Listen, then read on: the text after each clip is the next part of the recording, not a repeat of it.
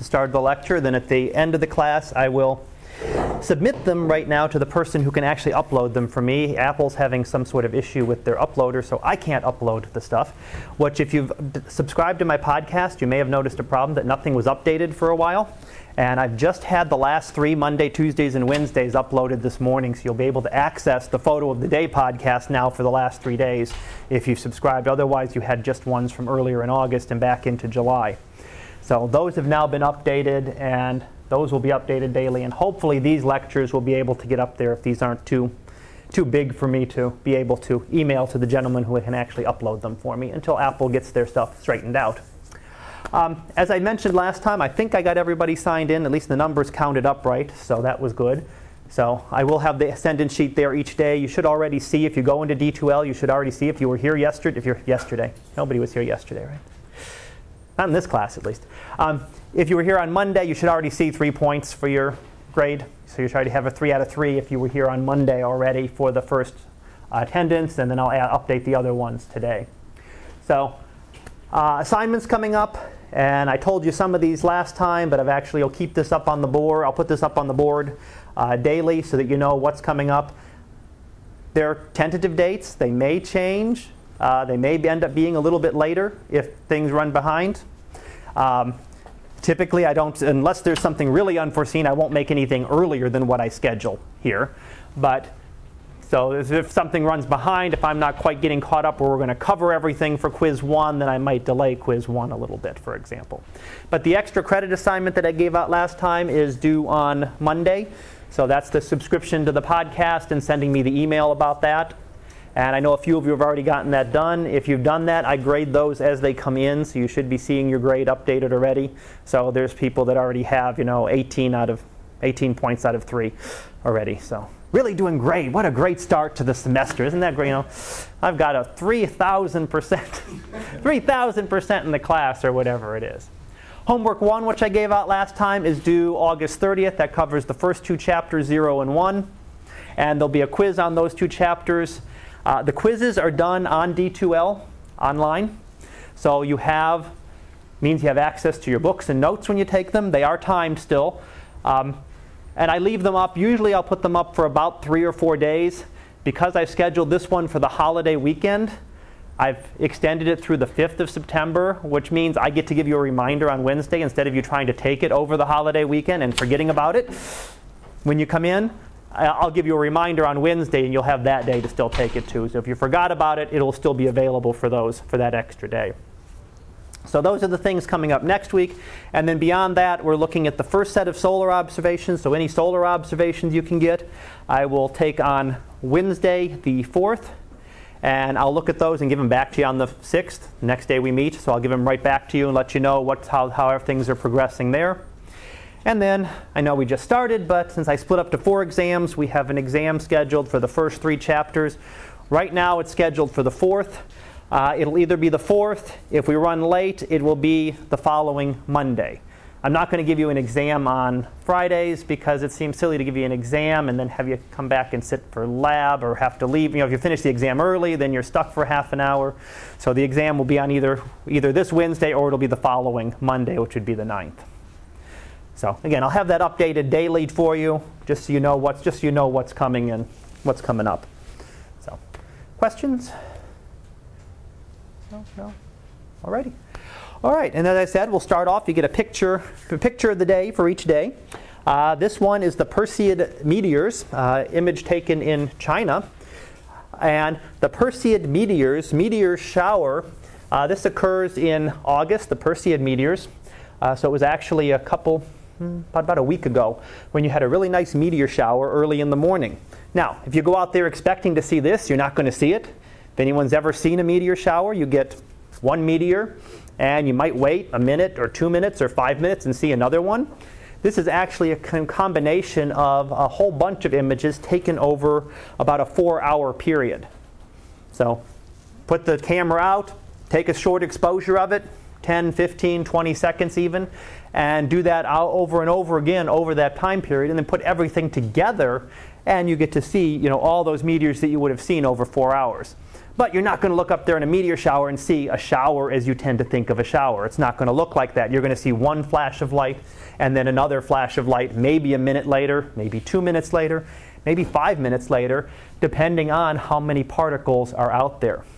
Now, the meteor shower is caused when the Earth travels through the debris left behind by a comet. So comets travel through the solar system. They're very fluffy, snowy, icy objects, and they're not very well held together. So they come apart very easily, and when they get close to the sun, a lot of the particles just get melted off them, and they get left behind the comet in its orbit. And at some point, in this case for the Perseids during August, we pass through through that orbit of that comet. The comet's not there anymore, maybe way out someplace else in the solar system. In some cases, the comet may be long gone. And we collect those little bits of particles, and what we're seeing with the flashes here are those little tiny dust particles burning up in the atmosphere. So these aren't really related to meteorites that you see, a chunk of rock that you see. That's not what these are. These are little teeny tiny specks of dust that are burning up in the upper Earth's atmosphere. And the intense heat of them hitting the atmosphere at a very high speed just burns them up, and they're gone. So these never make it down to the Earth. They're never going to crash into you or anything. There are certainly larger ones that do occur, but the meteor showers that occur are really always the little tiny dust particles. Now, the other thing that you may notice in the image is that it all seems to be coming from one point. It all seems to focus back to this one area.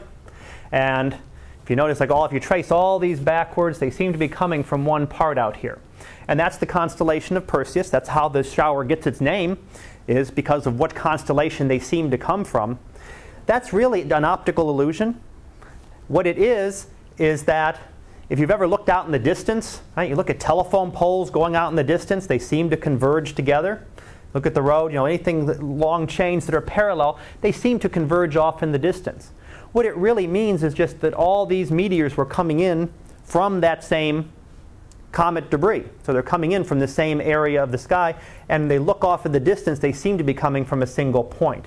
So it's really an optical illusion, as I say, looking off at telephone poles off in the distance and watching them seem to converge together. It's the same kind of thing that is happening here. So that's our second picture of the day. There was a nice one yesterday on the sun, if anyone got a chance to take a look at that too. And we'll have a new one. No clue what it will be yet on Friday. But if there are questions, I'll be happy to take questions. Yes, sir? Is there supposed to be a comet supposed to be coming later this year? There is a comet coming later this year that is going to be a very supposed to be a very nice comet if it survives its trip. It's going to be coming very close to the sun. And if it survives the trip around the sun, it's going to be really nice in November, December. So we'll keep you updated on that as we go. I'm sure our photo of the day will keep us updated on that, as it will show. If that comes there, it'll be nice. It's actually going to be nicely visible from the northern hemisphere. The last couple we've had haven't been really well visible in the northern hemisphere. Got some nice pictures from people in New Zealand and Australia and everybody south of the equator, but up here haven't been so lucky with comets. But there is a nice one that is coming, and hopefully before the end of the semester we'll get some nice views of that, and hopefully you'll get to go out and take a look at it yourself. I mean, it'll be a nice bright naked eye comet. You won't need any equipment, no binoculars, nothing else. You'll be able to see it really well. So yeah. You know how close to the sun? Is it going to be like within a few million miles, or? I'm sure it's going to be at least that close. So yeah, we're 93 million miles. It's going to be in with a fraction of that, tiny fraction. That's going to be real. Could be well inside Mercury's orbit. It's what they call almost a sun-grazing comet, which isn't grazing as in touching it, but which would certainly destroy it, but getting very, very close to the sun. So it'll be well inside the orbit of Mercury even. So, yes, sir? How would the comet survive its trip that close to the sun? It could, or it might not. It depends on how dense the comet is, how tightly packed the material is to be able to survive it. A lot of the material would be vaporized, which is what happens to a comet. That's what we really see of the comet, is all the material that's been vaporized out of it. But if it's strong enough to survive that, sometimes the sun will just tear it apart just because of its gravity. It might rip it apart into many pieces, and then it's gone. So it may come around the sun in a bunch of pieces and not be much left there. But it can. It just depends on how much material is actually there and how tightly bound, how tightly packed together it actually is. Anything else? Alrighty. Well, we will go on to our first chapter then. And when I'm going to go back here first, I'm actually going to pull up the course on D2L because I wanted to do one other thing I should have mentioned on Monday. And didn't. I kind of wanted to make sure I got over the whole syllabus and didn't have to drag that over to today. If you go on to D2L and onto our class site, you should see something similar to this. And under the content link, I have content for each chapter. And you have your table of contents on the side. We're on lesson 1 right now. And if you go in there, you have the course syllabus, the extra credit assignment, the homework, the art, all this information that I gave you yesterday. So if you lose anything, you can get it there again. You also have some information that will be there for each lesson. And one of the things is the PowerPoint slides that I use for lecture. If you want to go in and get them and print them out and have those, instead of trying to scribble down notes or to scribble extra notes on those, you're welcome to print those out, before lecture. So you'll be able to get chapter 0 and you'll be able to actually access lesson 2 right now as well, which will have chapter 1 lecture. So those are available for you. There is also a video lecture, which is me lecturing over the PowerPoint slide. So it's a screen capture recording. So I'm recording my voice over the screen and doing the lecture again. I use those for my online classes. I put them here because you may as well have access to them too. If you miss something, you want to go hear a lecture again or something that I said, here you can hear just the audio. Here you can see it and see the slides at the same time.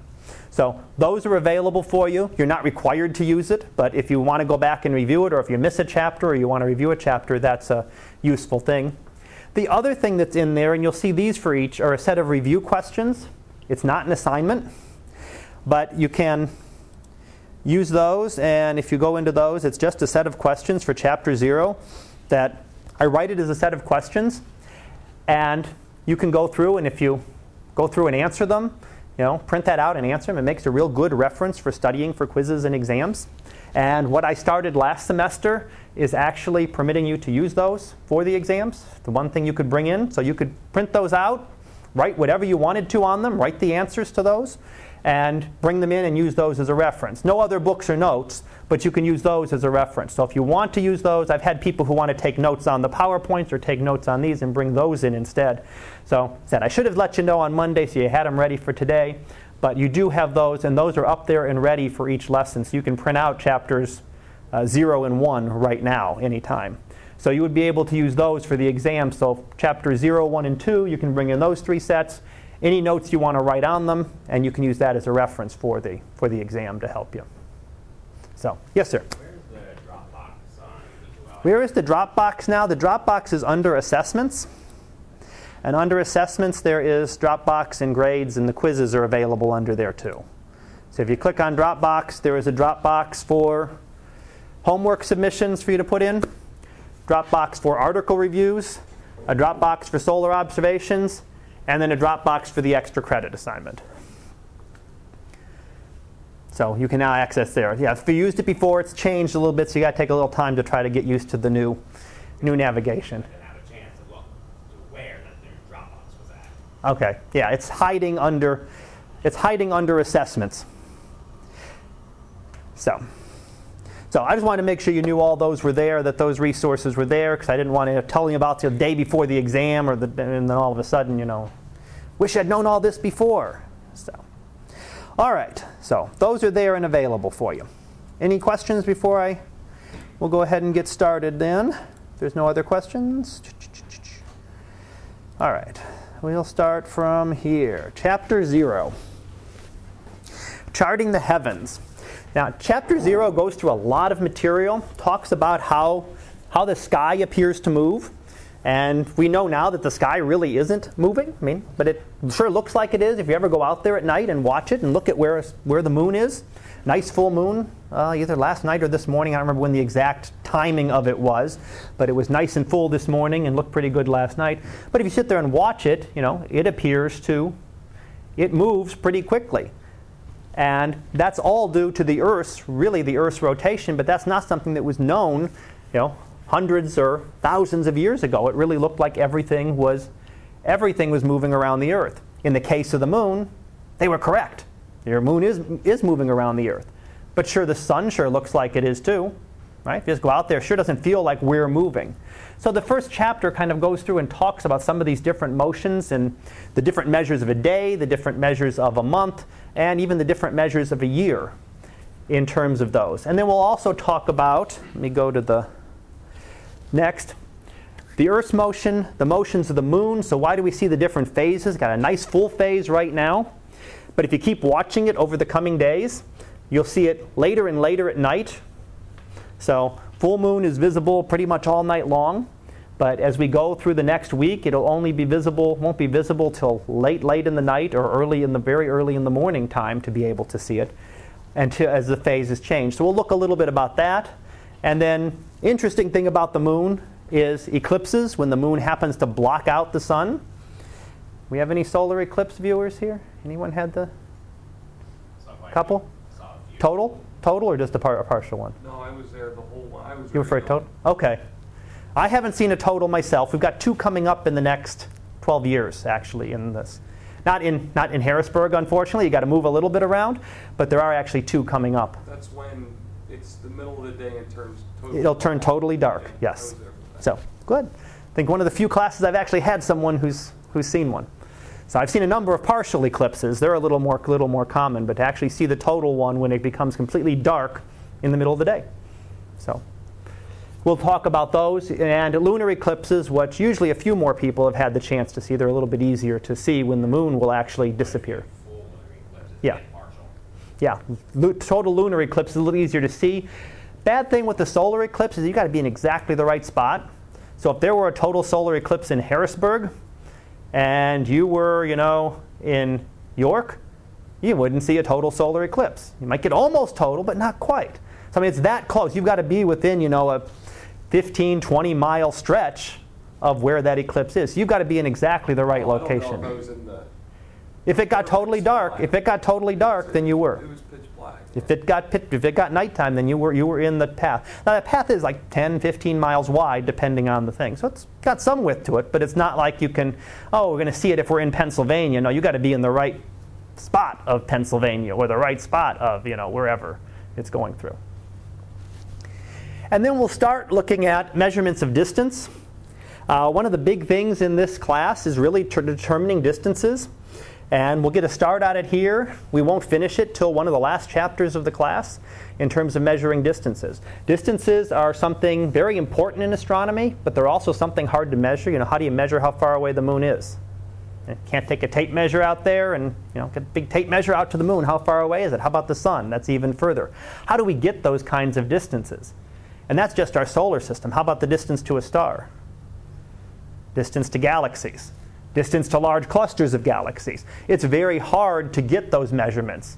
So we'll start about it here looking at some of the closest methods, but as we go through the class, you'll see that we'll expand our distance scale as we try to measure things further and further out.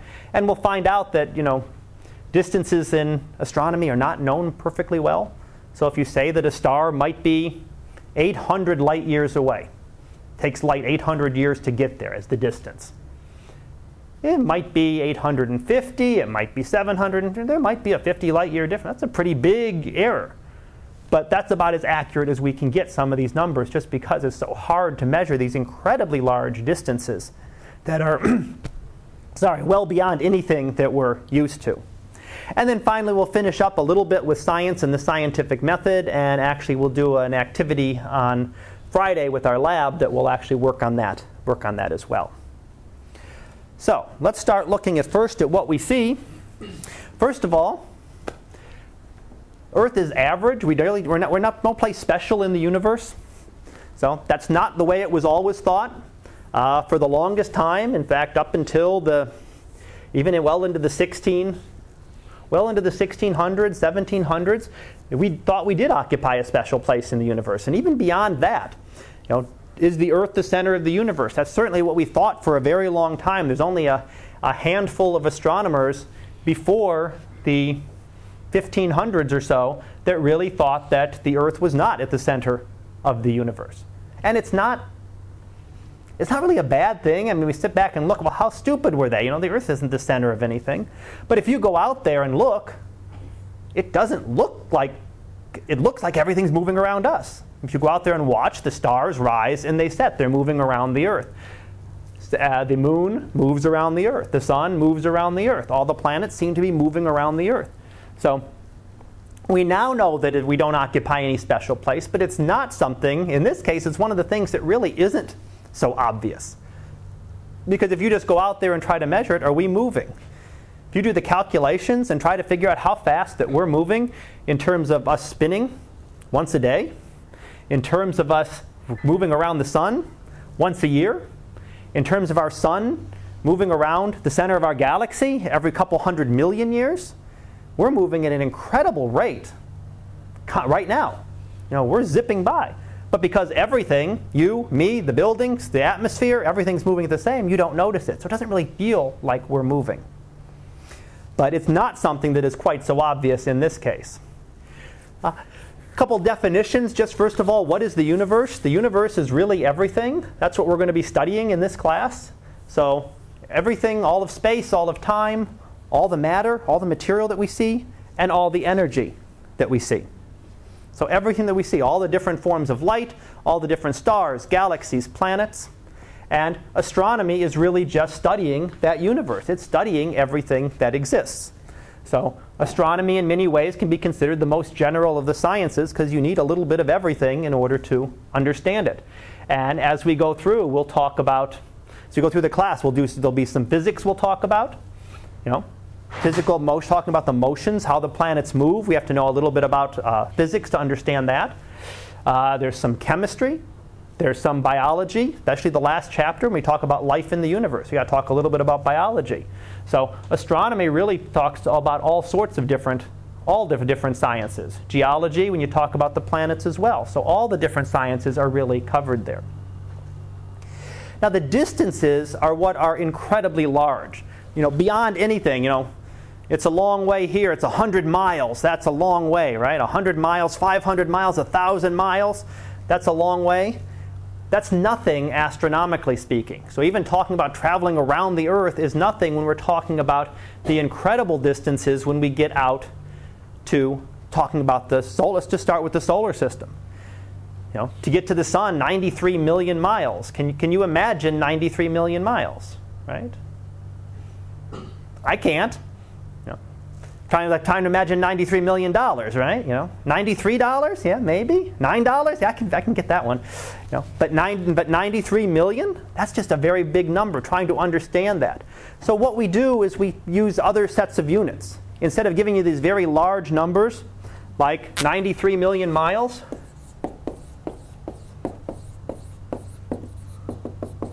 that's the Earth-Sun distance.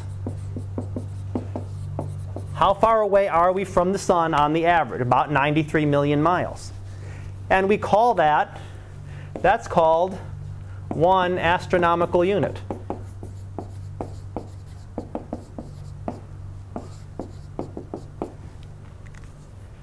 Makes it a lot easier.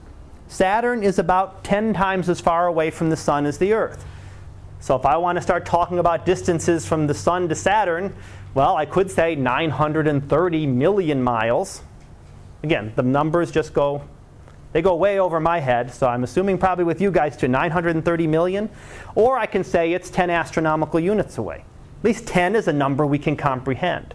So we try to bring the numbers down to something that's a little more manageable. So astronomical units work really well for talking about things within the solar system. So Earth is 1 astronomical unit from the sun. Saturn is about 10. Jupiter is about 5. Mars is about 1.5. So numbers that we can at least understand instead of giving you these gigantic numbers in terms of miles or kilometers or whatever else we want to measure. But if we want to look at the distances for the stars, this doesn't even work. The nearest star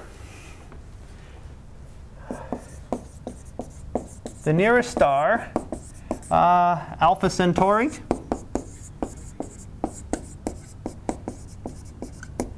would be, in astronomical units, about about 300,000, roughly, astronomical units away from us. I'm not testing you on these numbers, by the way, so don't sit there and try to memorize how many astronomical units away it is. But that's not too bad. 300,000, it's getting within the realm of things we can pretty much sometimes start to get a handle on, but still getting pretty large. That's the nearest star. There are stars that are 10 times, 100 times, thousands of times further away than this. And in fact, stars within our galaxy could be 10,000 or even 100,000 times further away. So we're starting to get, some very big numbers. So we use another unit, which we call the light year. This is also equal to about 4.3 or so light years.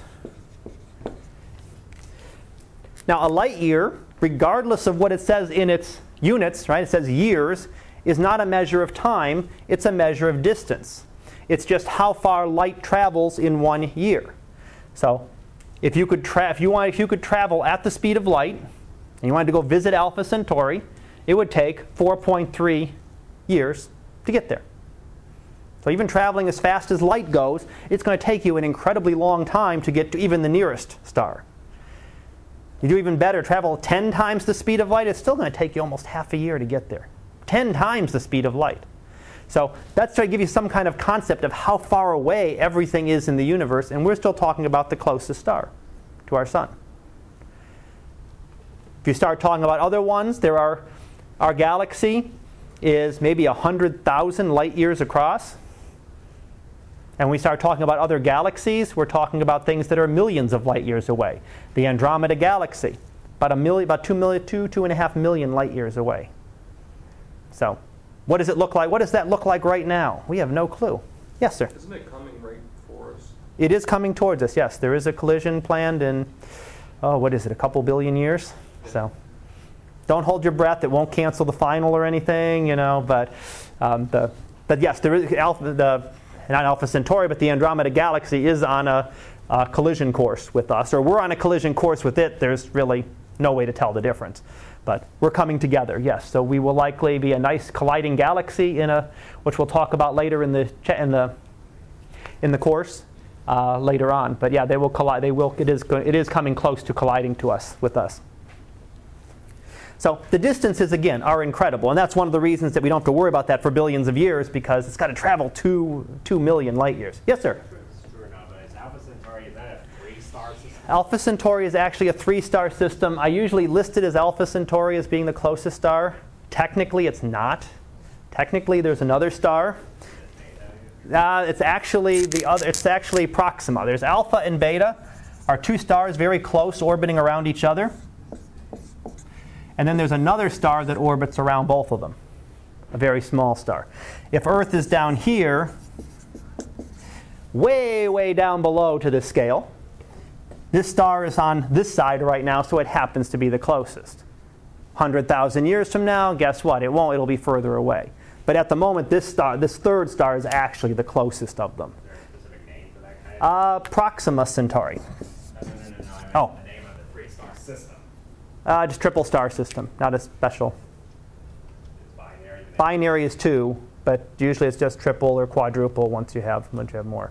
But yeah, the near one, just since I started it, Proxima, proximate closest. That's still about 4.3 or? It's like 4.2 or something. I mean, it's very, very close. It's not really close to us. It's not going to be much closer. And part of the time it's actually further away than the other two. As it orbits around them, it's a much smaller star than these two, and it orbits them much as the way a planet would orbit around our sun. All right, so a little bit there about distances. Now when we look out at the sky, we see constellations, right? You all see all those great constellations that jump out at you. You see the Great Bear and the Lion and all of that, right? No, you see a bunch of stars just sitting out there, right? The constellations are actually groupings that have been made, through history. So sometimes it reminded somebody of something, or it was named in honor of something. But what we want to point out here is that the constellations are not groupings of stars that are very specific to the Earth. So if you were not on the Earth, you would not see the same set of constellations. Now what do I mean by that? That doesn't mean if you go to Mars you're going to see a different set of constellations, or even out towards Saturn. But if you traveled elsewhere in the galaxy, you wouldn't see exactly the same groupings. You'd see the same stars.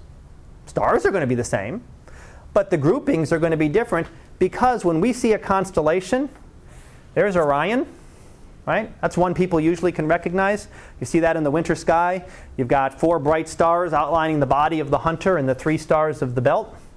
So one that people usually can recognize, nicely visible December, January time.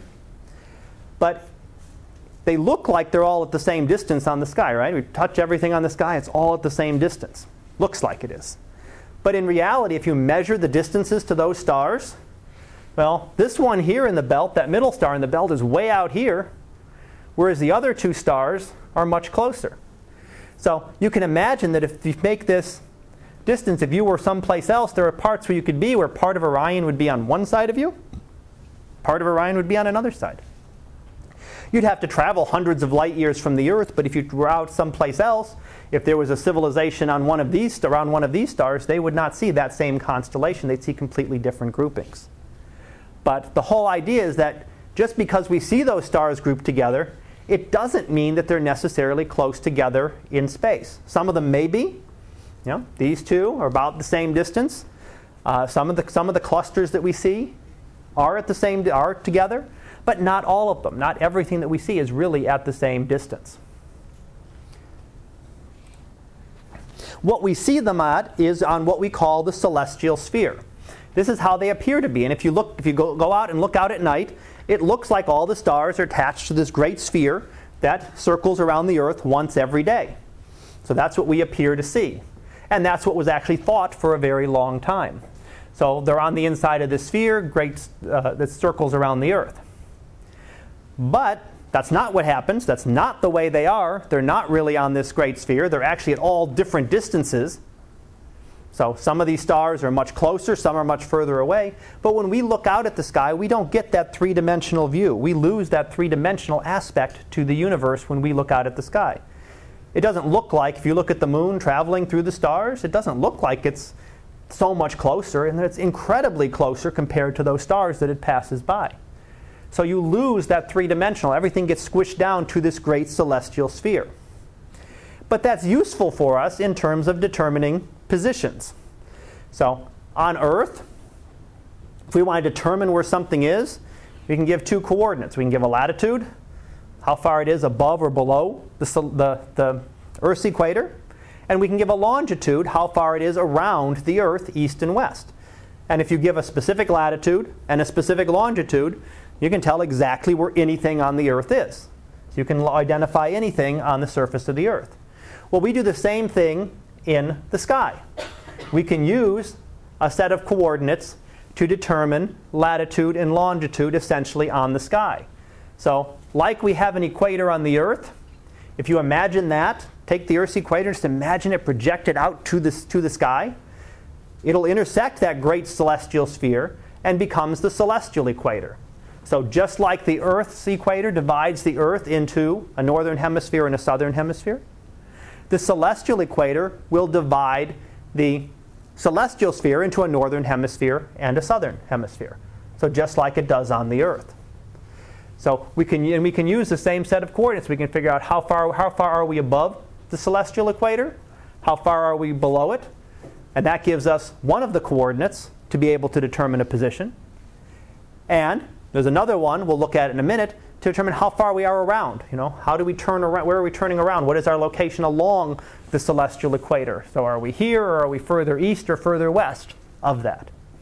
So it gives us a way to determine positions and to precisely say where a star is. You can give an exact set of coordinates and tell where it is. So just as you want to get someplace on Earth, program an exact location into the GPS, right, and get there. You can do the same thing with the telescope, can be programmed with an exact set of coordinates and can turn right to that star. So instead of saying it happens to be in the constellation of Pisces, a rather large constellation, stretches here and comes around, where is it exactly in there? You give a set of coordinates and it precisely will locate your object within that constellation.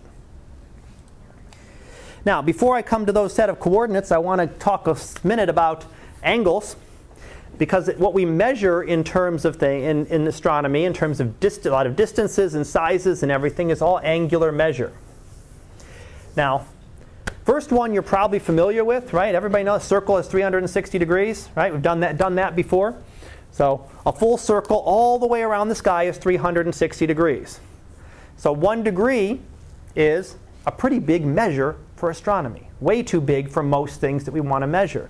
In fact, the moon, the full moon, we got a nice full moon right now. Still be pretty close to full if you look at it, go look at it tonight, is about half of a degree. So that's pretty small as it is. Even the moon is, we need much smaller measures in order to measure things like stars and distances between very closely separated stars. So what is done is that we divide those degrees into 60 parts. So each degree gets divided into 60 parts, and those are called minutes, or in this case, arc minutes. So instead of not a minute of time, right? We use the same unit, same nomenclature for time. It's a minute of arc, meaning an angular measure. So the moon can be half of a degree. The moon can also be 30 minutes of arc. It's a way to measure those angles and to give those sizes.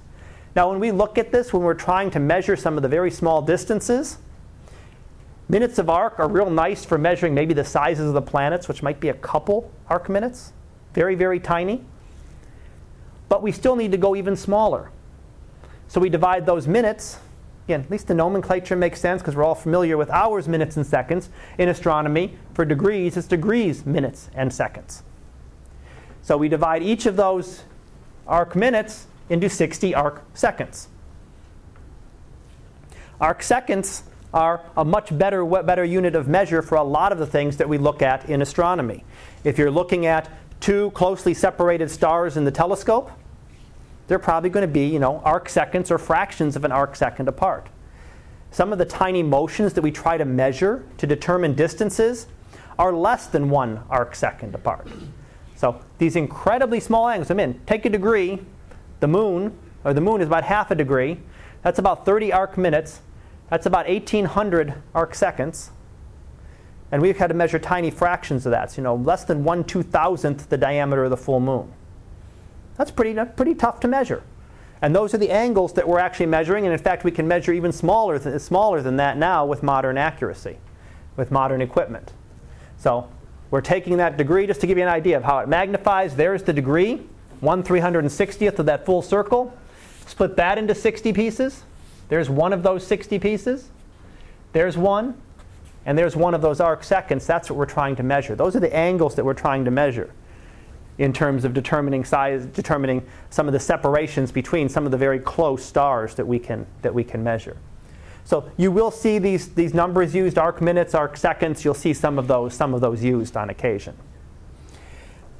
We see things, we get a measure, when we measure how big something is in the sky or how far apart 2 stars are, we don't measure them in, inches or meters or kilometers or anything. So if we want to see how big the moon is, we're looking at an apparent size, and that's the angular size. How much of an angle does it cover on the sky? That's what we look for anything that's a separation on the sky, because we can't go measure it. And I can't hold a ruler up to the sky and say, well, they're 3 inches apart, right? But what if I hold the ruler here? What if I got really long arms and it's further away? It's going to change the distance. The angular distance never changes. The angular distance only depends on how big something really is. The bigger it is, the bigger it's going to appear, and how far away it is. So we look at the sun and the moon, they're the same angular size, almost exactly. Sun and the moon are both about half of a degree in size. But they're big differences away. The moon is a couple 100,000 kilometers away. The sun is about 150,000 kilometers away. Keep them in the same unit. So it's much, much further away, but happens to look the same size because it's so much bigger. So much bigger, so much further away, the angular size will actually stay the same. Now those coordinates, here's what they're called. Did the before part without giving you the names, but we use declination and right ascension are the 2 terms. So declination is just like latitude on the Earth. Get everybody signed in. All right. So declination is comparable to latitude, and right ascension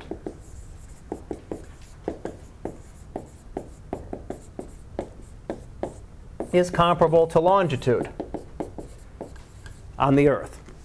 So declination of a star on the celestial sphere tells you how far it is above or below the celestial equator. So a star up here might be, so far above. Where's the celestial equator? How many degrees up above is it? Well, there it is. It's about 7 degrees or so in this case.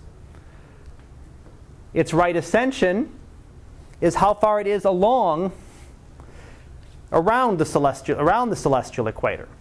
Now, in order to do that, you've got to pick out a point to start, because you got to have a reference point. Celestial equator is an obvious one that works for everybody.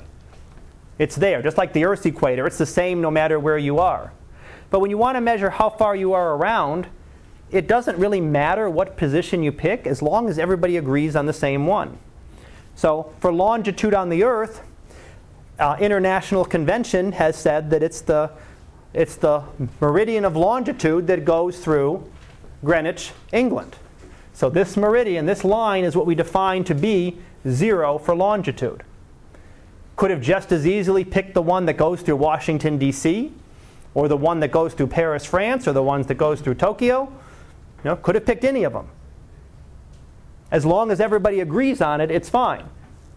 When it was agreed to, of course, Britain was one of the great powers, so of course they ended up with theirs.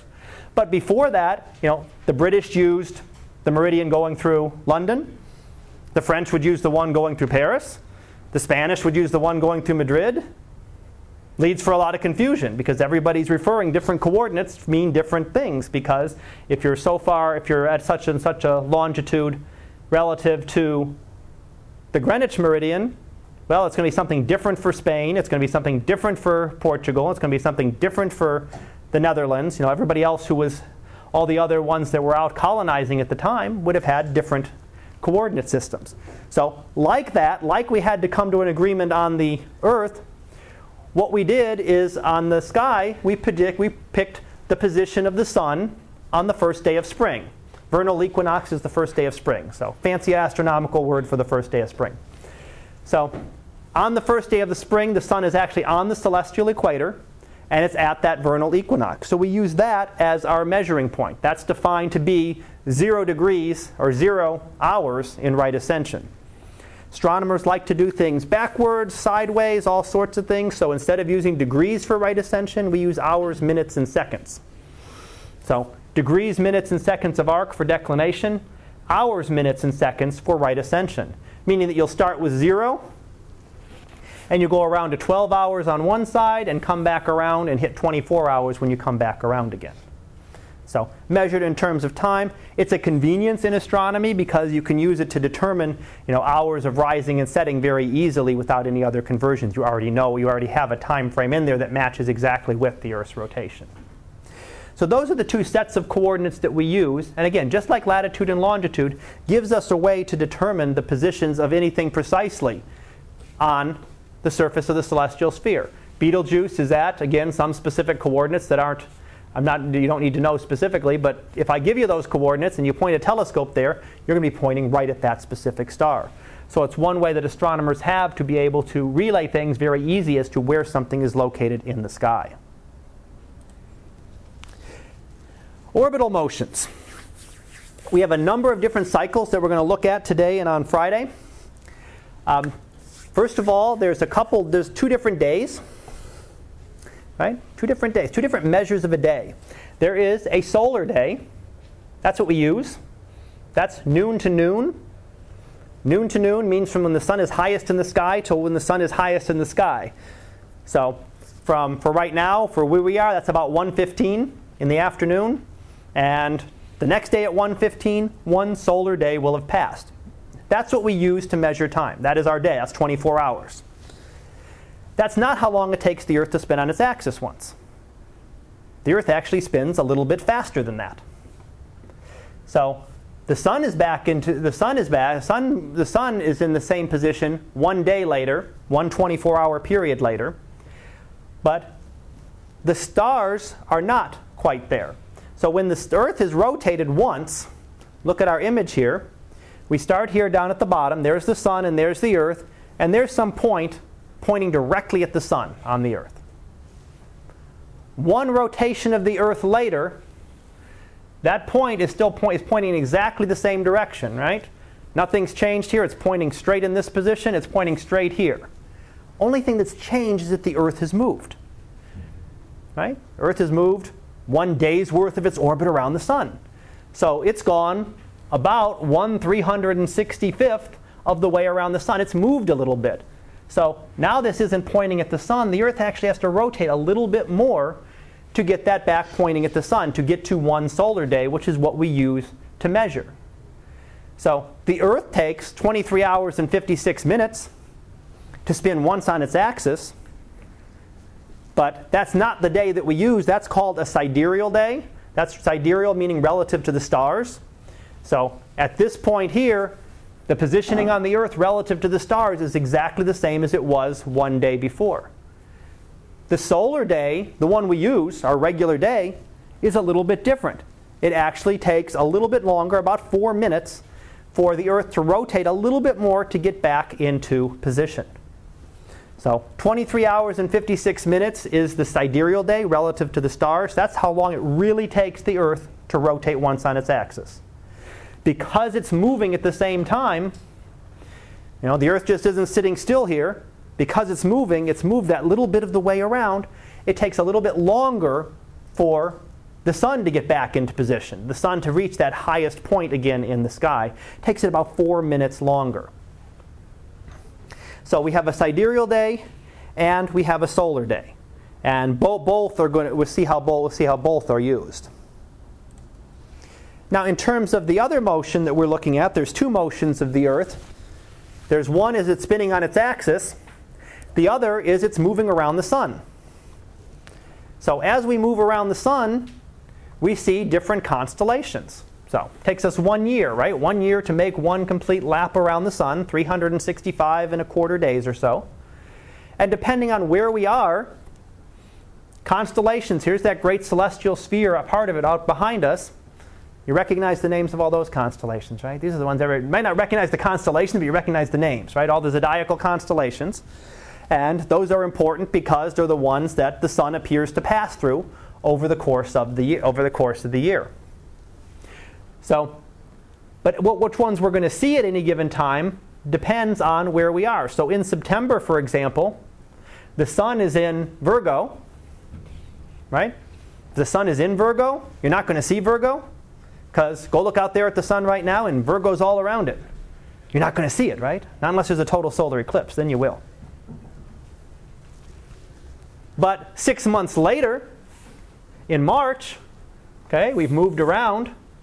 In March, now the sun is over in Pisces. Now we can't see Pisces. It's blotted out by the sun. But Virgo will be nice and prominent in the night sky. So we're going to see different constellations as the sun moves around. And you'll notice that if you go out and look, there's some constellations that you only see certain times of year.